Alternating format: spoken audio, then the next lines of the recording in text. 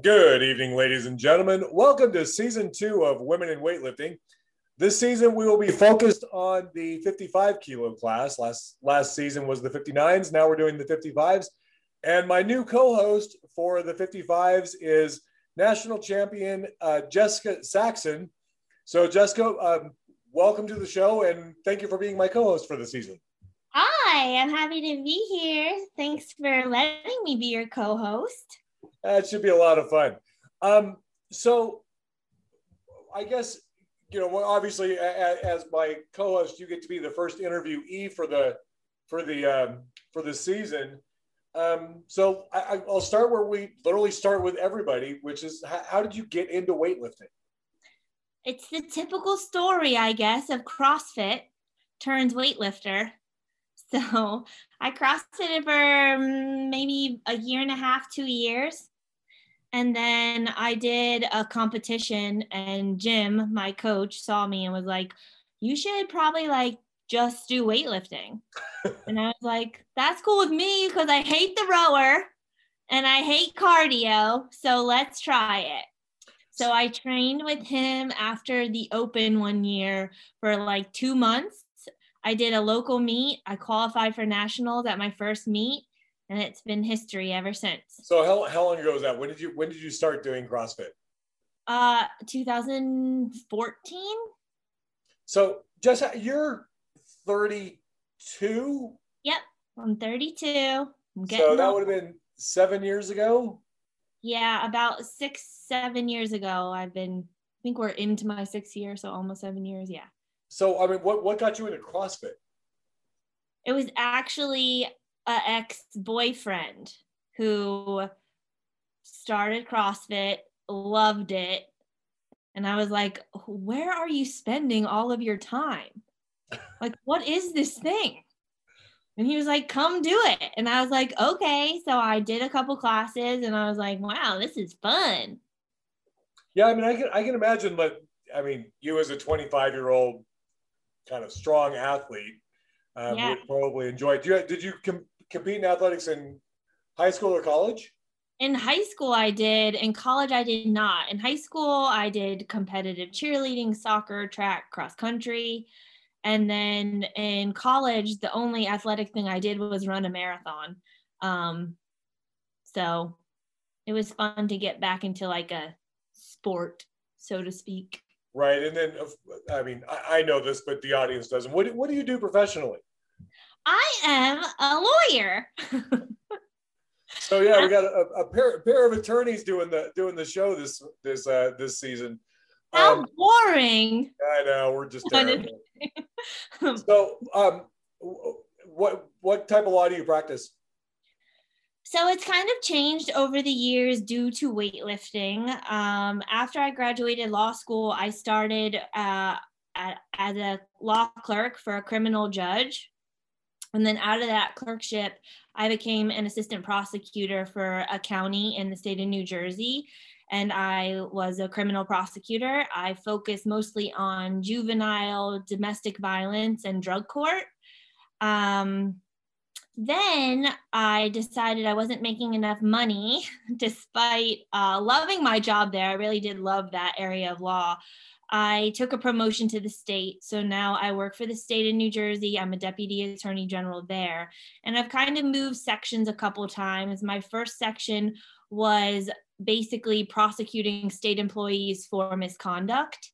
And now we have booming business in New Jersey. Yeah, it was something. And now I'm actually in regulatory administrative law with a hint of criminal work. I work in the alcoholic beverage control, where we regulate the entire industry of alcohol. And our biggest cases consist of fatalities where people overconsume and die from alcohol, whether that's getting hit by a bus was my most recent case, or just in the hospital for alcohol poisoning. So I mean, going after the people providing it, or I mean, yeah, overconsumption and then all the parties involved. Yeah. Wow. Yeah. It's a highly regulated industry in the state. So I mean, I've never really thought at all about it, but I'm sure it probably is. It So is. Yeah. where did you go to law school? I went to law school at Rutgers Camden in Jersey. So, and I actually did my first year law school in Boston at New England Law, and then I transferred to Rutgers. So Where did you do your undergrad? I did my undergrad at St. Anselm College in Manchester, New Hampshire. But I'm originally from Tennessee. Are you really?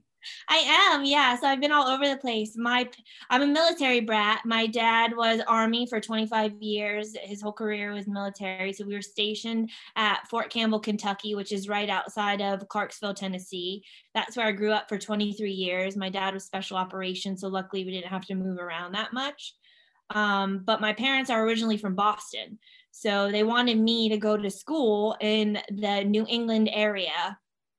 So I applied to a bunch of schools up in New England, and I went to St. A's is what we call it.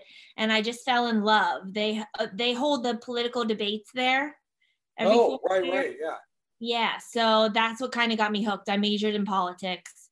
So it was great. I love that school. Yeah. Well, I've wondered because you do have kind of an interesting accent. Yeah, I can turn it on, I can turn it off. So if I'm pissed off or drunk, I'll turn it on. But usually I try not to because everybody thinks you're an idiot if you have a Southern accent. That's what I found. Okay, so you went to St. Andrew, grew up military in Tennessee, and you did highly athletic. Now, do you come from like an athletic family or? So it's funny, my dad played sports, baseball, football, but nothing like in college or anything. And my mom was actually a baton twirler. Go, Mom. Well, that's consistent with like the cheerleading theme, you know? Yeah. But really, I think I get my athleticism from my uncle, who's my godfather. He was a competitive gymnast, and he also won, I don't even know what year, but he won silver in jiu-jitsu in the Pan American Games. So really? And he was a Navy SEAL. So he's well, I mean, you said your dad was like special forces, wasn't he? Yep. I mean, so those guys are kind of badass. Yeah, I come from badasses. What can I say? Now, do you have siblings or no? Is it just you? I do. I have a sister, an older sister. She's like older by 18 months, and she actually played Division II soccer in college. So, yeah. Is she an attorney too, or is that restricted to just you? She's not. She's a forensic scientist. Oh. Yeah. Well, that's kind of cool. Yeah, it's kind of cool. You know, yeah, she worked for Tennessee Bureau of Investigators for a long time. Then she had kids, and she couldn't, keep up with being called out to crime scenes in the middle of the night. So now she works for St. Jude. Tell me about like what does your training week look like these days? So these days it's a lot different. I about 13 weeks ago had glute surgery. So yeah, I didn't get to compete in this past nationals because of it, sadly, but it's okay. I'm 75% pain free, I would say. So it was a good decision on my part. I was just sad that I couldn't lift. So I'm just starting to build strength back up, starting to work out again, starting to squat again to try to keep things moving. I did a bodybuilding routine for the first time to try to keep some strength during my post-surgery recovery. So let's go back to like pre-surgery then. I mean, like let's go back to pre-injury. Okay. What was your training regimen looking like pre-injury? I mean, pre-injury and post-injury, it was pretty much the same because I just dealt with it. Because you ignored the injury and didn't get it made it worse, and here we are. So yeah. I injured myself in March of 2020, and I pushed through till nationals, and this is the result of that. But my training schedule pre-injury, post-injury was 6 days a week, one session per day, about 3 to 4 hours. My schedule pre-COVID with being an attorney and not working from home is pretty structured. It has to be, I wake up at 7, I go to work 9 to 5, I leave work, I drive an hour to Philly Barbell Club, I lift for 3 hours, I'm home by 9:30, 10 o'clock. I eat dinner, I go to bed, and I repeat. So there wasn't much time for error. Not a lot of time for dilly-dally. No. No. Working from home, though, it's been great because I've had more flexibility with that kind of stuff. So, but yeah, 6 days a week, 3-4 hours a day is the normal course. Holy cow. Yeah. And so do you live in Jersey or do you live in Philly? I live in Jersey. I live in Pennsauken. I work in Trenton, and I live in Philly. Okay. Now, for those of us who are geographically impaired, Yes. Is that a triangle? What is that? Pretty much. Yeah. So I leave work takes me about an hour in traffic. And then from work, I go to Philly, which takes me about an hour. And then it's 20 minutes to my house from Philly Barbell Club. Oh, so working from home, yeah, it's been just a dream. Oh my gosh. It's been so, so lovely. I hate driving. I'm also a terrible, terrible driver.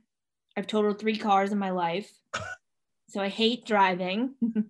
Sure, I can imagine so.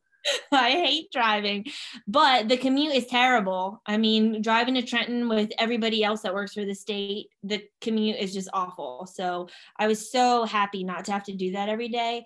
And I never realized like how much my body needed sleep. I know that sounds silly to say because, you know, you should be sleeping 7 to 9 hours a night, but I never really had the luxury of doing it because my schedule just didn't allow for it. And during quarantine, I was able to actually sleep 7 to 9 hours a night. And I'm like, wow, this is the stuff. Yeah. So, I mean, God, if you had not been injured in March of 2020, last year would have just been phenomenal for you. I know. You would have finally hit 110.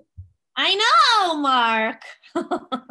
So, for our listeners, I've known Jess for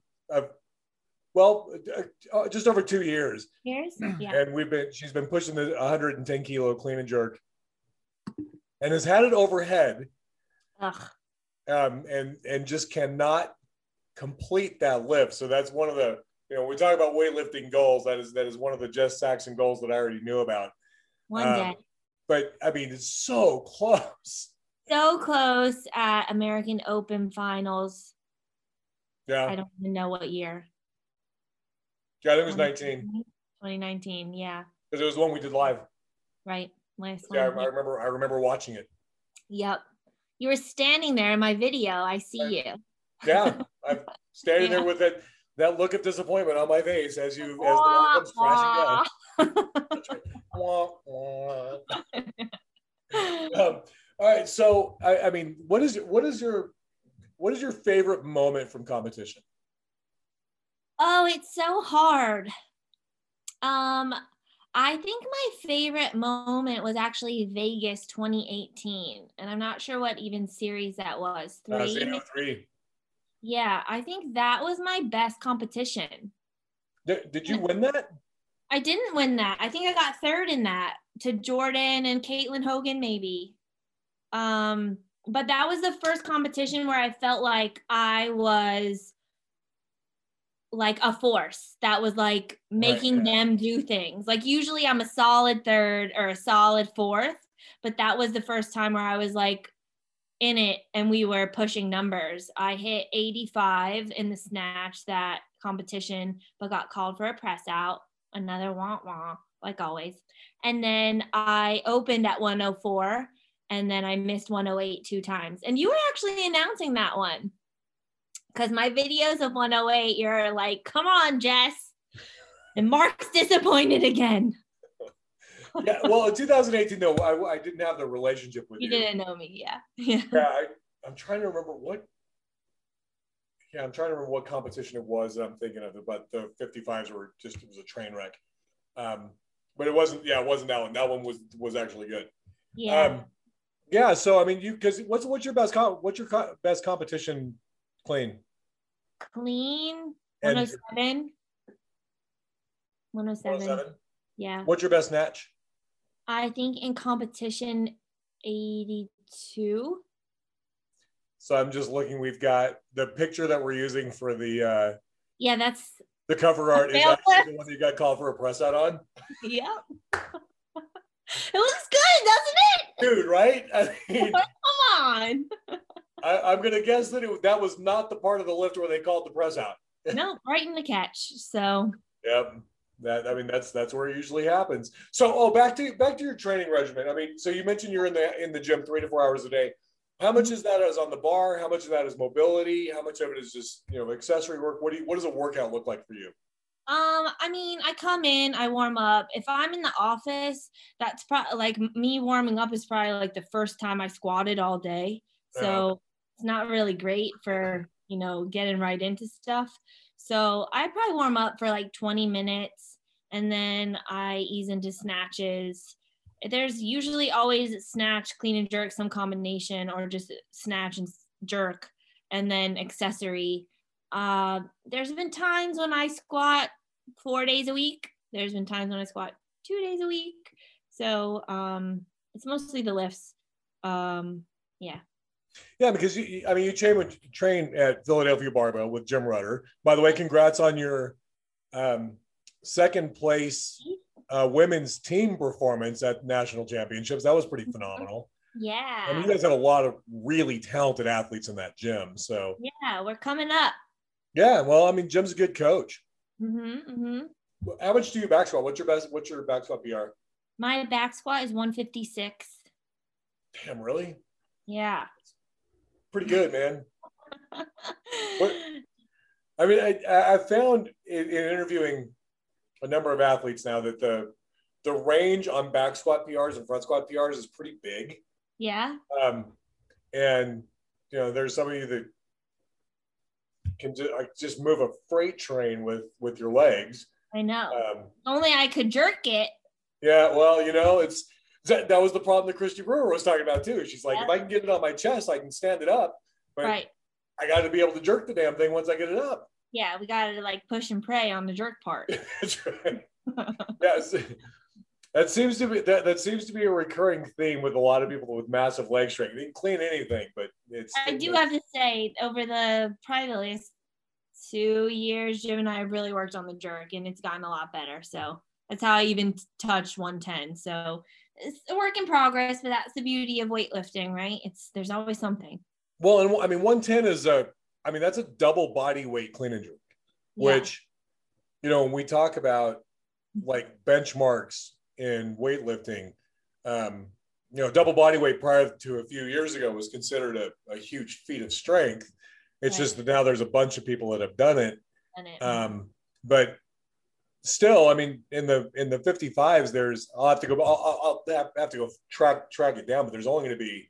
I think it's only Jordan, because I don't think Caitlin Hogan ever did it, and Courtney Batchelor didn't do it. Yeah, I think you may be right. Yeah, I think it's only Jordan. So yeah, if you get in a 110 clean and jerk, mm-hmm. that is a pretty spectacular feat of strength. I mean, I was super impressed because 2 of the 59s have done it. Kelly Wilde has done it, and Taylor Turner has done it. Yep. And so, yeah, it's pretty wild to see that much. To see you as a little tiny person throwing 110 kilos over your head. Right. So yeah, one day. Well, yeah. I mean, so what's the prognosis? When are you coming back? I don't really know yet. I don't know what I'm gonna do yet. We're still kind of taking it day by day. That's why, I came back and I hit my first day of training after I got cleared. I hit 75, 95. So I've maintained a good amount of strength, but squats feel awful. So heavy or painful? Heavy. Okay. Yeah. So heavy I can live with, painful I can't. Yeah, no, the pain is much better. So I'm happy about that. I think that proves that I made the right decision. But it's day by day, if I feel good enough to lift, I'll lift. If I just want to squat, I'll squat. We're just kind of taking it slow, taking it easy, trying to be smart. So yeah, I mean, you're 32, you're not going to recover like you did 10 years ago. Right. Yeah. So it's you do have to be a little more careful. Your body's a little more delicate. Yeah. What is your like favorite lift? Clean. Duh. And let me go Your least favorite lift would be jerks? I don't know, because I really do love the clean and jerk more so than the snatch. I feel like the snatch is so touchy. Like some days I can be like, oh, I've mastered this snatch. And then the next day I come in and I'm like, I can't even snatch 65 kilos. I don't know what happened. So, but that makes it fun for me. I really enjoy that aspect of it, that it's like ever changing based on how you feel, how you're moving that day, and there's always improvements to be made. So, I mean, kind of on that note, in terms of like, how do you keep yourself mentally in the right headspace to be like, okay, I'm having a terrible snatch day. mm-hmm. This is my program. I got to do, I got to get through this. How do you just keep yourself in the game? I think it's all about, I have a really good work ethic. Clearly. And that's what I set out to do, right? Like my day is not complete until I have worked 8 hours and I have done my lifting for the day. So I go in the gym and I take it kind of day by day too, because some days aren't going to go well. Like I know if I'm in trial on a given day, like Jim and I know, like I'm probably not going to be snatching so good or clean and jerking so good. So we'll go on the lighter side of things and just focus on a couple cues, a couple of technique changes. And then other days I'll feel really good and we'll go big or go home. I mean, I think one of the most important things is to listen to your body. So like I know if I had a stressful day at work or like traffic was extra bad and my back hurts because I have a disc herniation too, the injuries never end. I'm probably not going to be moving so well that day, and you just have to acknowledge it and accept it and do the best you can with what you got. So yeah, I certainly get the trial piece of it. I mean, when I'm in trial, everything sucks. Yeah. Because you just can't get your head out of the trial for 10 minutes to do anything else. So it's hard to focus and be present in lifts when I'm thinking about, questioning the next witness tomorrow or whatever it is, I'm like, no, I'm thinking about, in the middle of my snatch, like I got to review that piece of evidence. Like I missed whatever. So I'd be like, it dawns on you what evidentiary objection you should have made. Right. I love that. Just makes you want to kill somebody. Yep. Yeah, that's I get that. I totally understand. So one of the things that I actually love to hear about is mindset and mindset going onto the platform. So in that minute before you take the 110 at the American Open Finals in 2021 in Denver, what is going through your head? Mm-hmm. How do you prep for that moment? I think it's been ingrained in all your training, right? Like as we come into a competition phase, I treat every day at the gym as if it's the competition, and I get really focused on the lift and what I'm doing. I play a highlight reel in my head of all the big attempts that I've made that cycle. I play my squats in my head because my squats are really strong and I know that I'm strong enough to make the lifts. Okay. I focus on the cues Jim wants me to focus on, and that's really it. I don't think about anything else or what anybody else is doing. I don't even listen to music in the back. I'm all focused on what I'm doing before me, the lifts ahead of me, and I'm really just focused on my cues. I hit like a turn in my weightlifting career when I stopped getting so emotional about things. You miss a lift or you get red lighted and you get so upset and angry, and it takes the focus off of the competition and what you need to do next to come back from that. And I mean, it's really simple, right? You've been doing this for however many years, and you've made however many attempts you have in the snatch and the clean and jerk. And all you have to do is make a technical correction to the lift and you make it the next one. But if you're so wrapped up in being upset or being mad, angry, you're not going to be able to focus your attention where it needs to go. So I'm really just zoned in. Yeah, that's in the back. You hit on a lot of really interesting pieces in there. And I mean, one of those is how do you come back from a missed lift? Mm-hmm. And you're right. I mean, I saw it this weekend.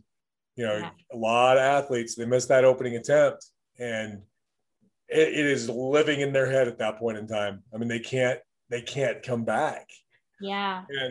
But I saw a number of people miss their opening 2 attempts, and I'm like, that's rough. But then they came back and drilled it, and you're like, good for you. Yeah. It's it takes a different kind of athlete to be able to do that, to come back from a missed lift. But yeah, you have to, right? You have to train your mind and body to trust yourself and trust your training enough to be able to do that. I always like to play a game pre-competition too, where like 2 weeks out of competition, I'll be imagining, I'll be kind of catastrophizing in my own head about every single thing that could go wrong. I missed my first attempt. I missed my second attempt. I got to make my third attempt.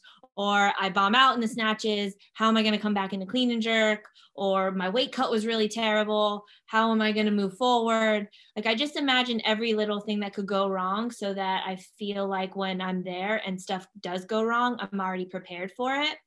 So that's 2 weeks out.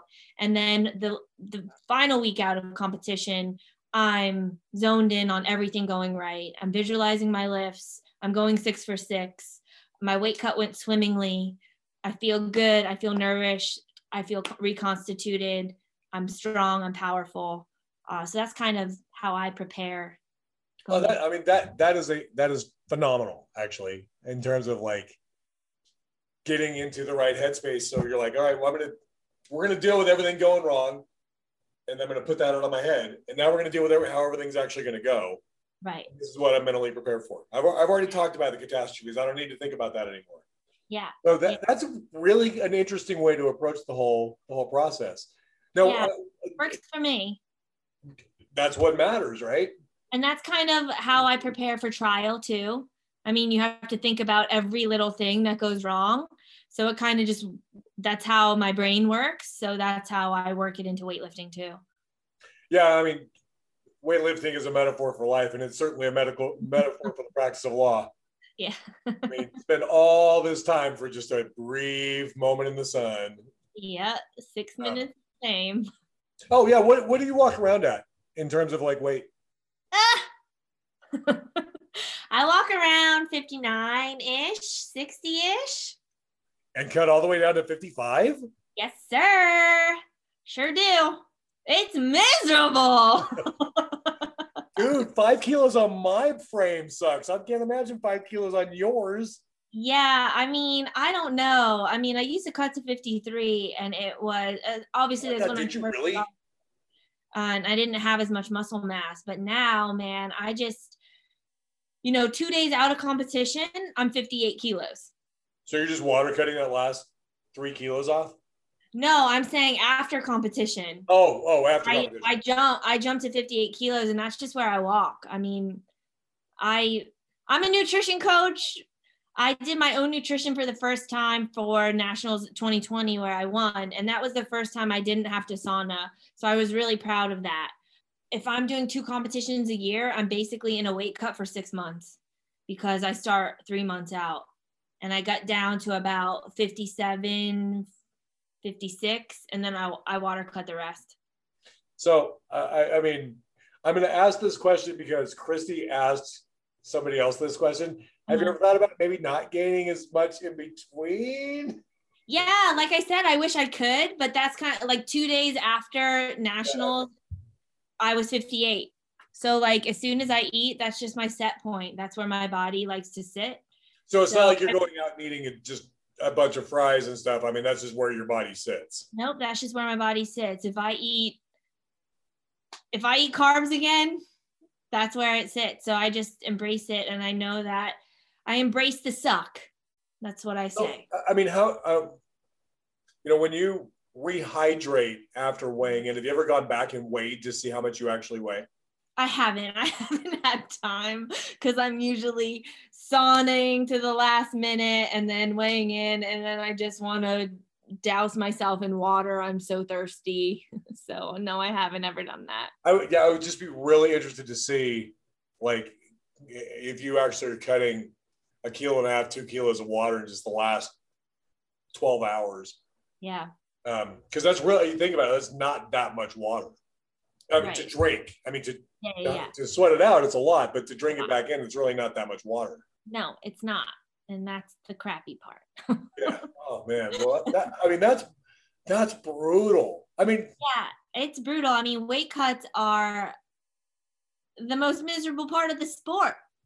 I always say that it's two competitions, right? It's the weight cut and then it's the actual lifting part because you have to get through that. But yeah, I've spent 8 hours in and out of a sauna before to lose the weight. oh my God, that's terrible. I would not recommend that, by the way, to anybody, but you I don't don't know. You've lifted as a 59 in a couple of like local meets. I don't think it's anything big. Yeah. But, I lifted at the Arnold in March 2020 as a 59. I mean, you ever thought about moving up to 59? I have obviously more competitive as a 55. Yeah, a lot more competitive than 55. Yeah. I mean, I'm not hitting Taylor Turner's numbers. So maybe if I stayed at 59, I could get stronger. I don't know. We talked about it, but we kind of just. No, and I mean, and you're, how tall are you? I'm 5 foot. Even as muscular as you are, it's hard to justify being a 59 if you can still make 55. Yeah. And I'm sure there'll come a point where I can't make 55. Like, thank God 53 changed to 55 because I don't think I could have done 53 anymore. No, you're way too muscular for a 53. Yeah. So I was happy with that weight class change. I bet. Yeah, that was, I mean, I'm sure a lot of the people who were sitting in that as light 58s were like, yeah, 55 fits really, really nicely. Yeah, and that competition where I hit my best competition in 2018 in Vegas, that was the first meet at 55. Mm-hmm. And I was like, yes, this is a good weight class for me. But then I think I gained more muscle mass, and here we are. So here. Well, and I mean, I've seen pictures of you at 55, and I mean, you're pretty ripped.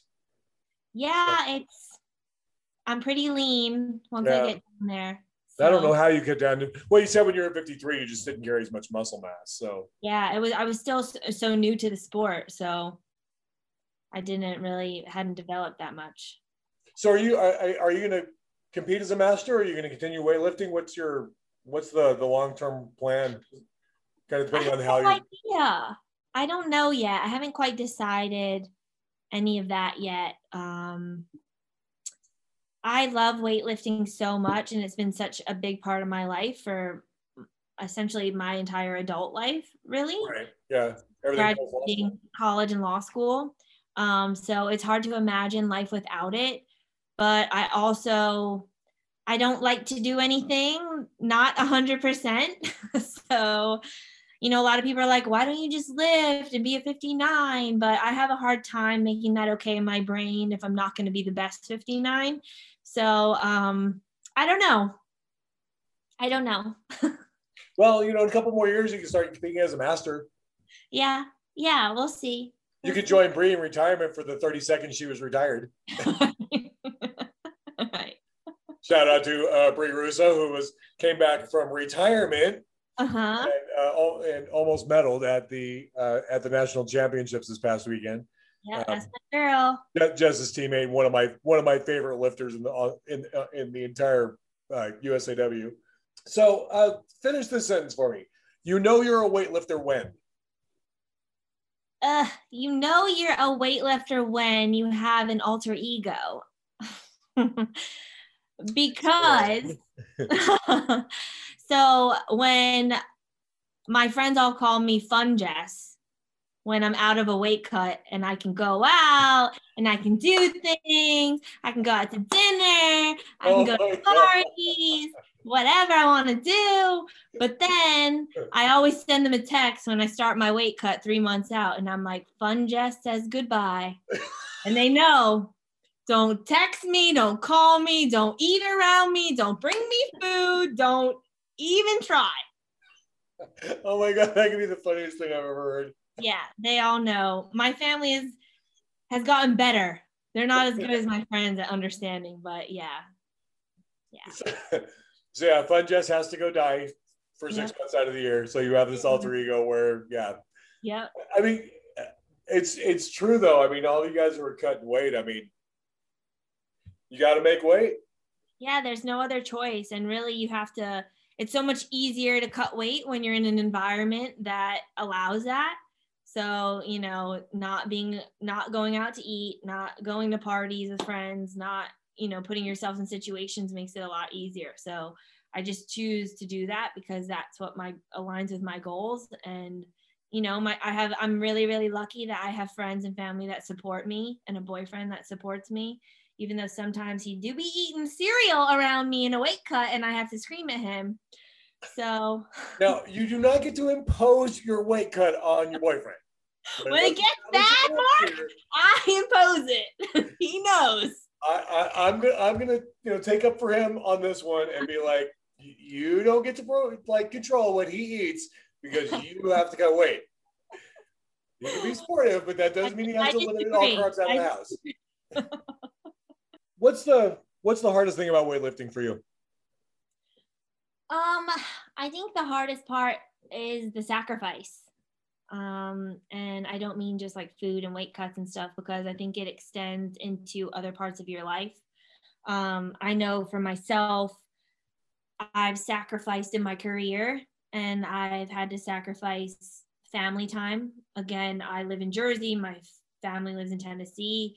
If I'm cutting weight for American Open finals, that means I don't get to go see them for Thanksgiving because, again, I'm not going to put myself in a situation that will go against my goals. So I've had to sacrifice family time. I also, like I was explaining earlier, my passion is criminal law, but I took the promotion to the state and chose a section that was not as heavy, right, so that I had more time to devote to weightlifting. I mean, I still am a full-time attorney. I work 9 to 5, but in criminal prosecution work, you're in court 4 times a week. And I couldn't manage that workload with the amount of time I had to devote to weightlifting. So I'm hoping as my weightlifting career kind of dies down, I will be able to transition back into criminal work, because that's really where I find the most joy and passion for my work. So yeah, I mean, just sacrifice in those areas. You make a valid point. And again, I mean, you kind of speak my language because of the attorney gig, but I mean, if you want to do both things at a very high level, you just don't have enough time. Yeah. It's tough. Especially on the criminal side, where you don't have the luxury of eternally controlling your own calendar. Yeah. Sure. Yeah. Your calendar is a little more restricted than mine in terms of how it works. Right. Yeah. The judge dictates my calendar. Yeah, exactly. And you have that whole U.S. Constitution thing that comes into play once in a while too. So, yeah. Whereas, mine's a little more flexible than that. Right. But, right. So, Jess, I think that kind of covers. Oh, one last thing that I wanted to ask. What would you tell a beginner lifter or a 10-year-old Jess Saxon? You can choose either or both. What advice would you give to a younger lifter who's just starting out in the sport? Well, I'd be so excited that they were that young in lifting, because I wish that I started the sport so young. I'm 32. I started in my 20s, and there's so much I don't know. There's so much technique that I am not proficient at. So I think the moral of the story is that you gotta be in it for years to really be good at it. And it takes a long time. I mean, I've been doing it 5 years, and I just got my first national championship title. And that's probably only because Jordan Dela Cruz was a 49. I would have never beat her. So thank you, Jordan. But, it's kind of a little bit, it's a lot of hard work and sacrifice and dedication, but it's kind of a lot of luck too. How the weight classes seem to fall out in times. Like the 55s are really competitive when I first started, and now it seems like the 64s are really competitive right now, and the 49s are really competitive. So it's just kind of luck too. chance favors the prepared mind, right? But yeah, if you're telling a youth lifter, develop your technique, be prepared to spend years working in order to get good at the trade. I mean, it's, are you willing to put in the thousands of hours and the thousands of reps that it takes to get really, really good? Thousands and thousands. Yeah. And even then, yeah, like you said, it takes luck to actually to win. And it's interesting because we have 25,000 athletes in USAW, and 20 of y'all get to win national championships on any given year. That's a lot of grinding to maybe never see a podium. A lot of reps, a lot of years for 6 minutes that may or may not get you the result that you want. So it's about resilience, fortitude, work ethic, that's the fun part too. That's what I love about it. It's a challenge. There's always something to improve upon. Yeah. You can always lift one more kilo. There's always, it's one of the things that I like about the American Open Series, for example, is it gives the above average athlete a nice target to go be able to compete on a national stage. And and so you got this nice kind of graduated stair steps of competitions to qualify for. And then once you get qualified for the national championships, and you're like, now I'm going to go from the C to the B to the A session. And then there's always that next step until you make, the podium. And if you're one of the elite few that actually ever gets to make that, then great. But if not, there's always a goal kind of in between that you've managed to do and compete at a high level. Right. I was thinking about that over the weekend. We just, from the timing of the podcast, we just had the national championships this past weekend. But I was thinking about that. I mean, if you're a C-session lifter at the national championships, you're still one of the top 25 lifters in the country. Right. I mean, those guys are just something to be said. Right. Yeah. But, we get spoiled, particularly me as the announcer, as a technical official. I just get spoiled because I get to watch the elite 1% of these. What's that? I said the best of the best. Yeah. You get to watch. Yeah. And we kind of think of it's the C-session. C-session of the national championships is still filled with rock stars. Right. So it's a lot of fun. Anyway, well, Jess, thanks for joining me this evening, and we will be talking a lot over the next 10 weeks, and kind of in anticipation of the American Open Series 2 in Albuquerque. But thanks for joining me tonight. And I will let you log off and probably get ready for bed here momentarily. Yeah. Thank you for having me and talking with me, Mark. I'm excited to co-host with you. All right. Thanks.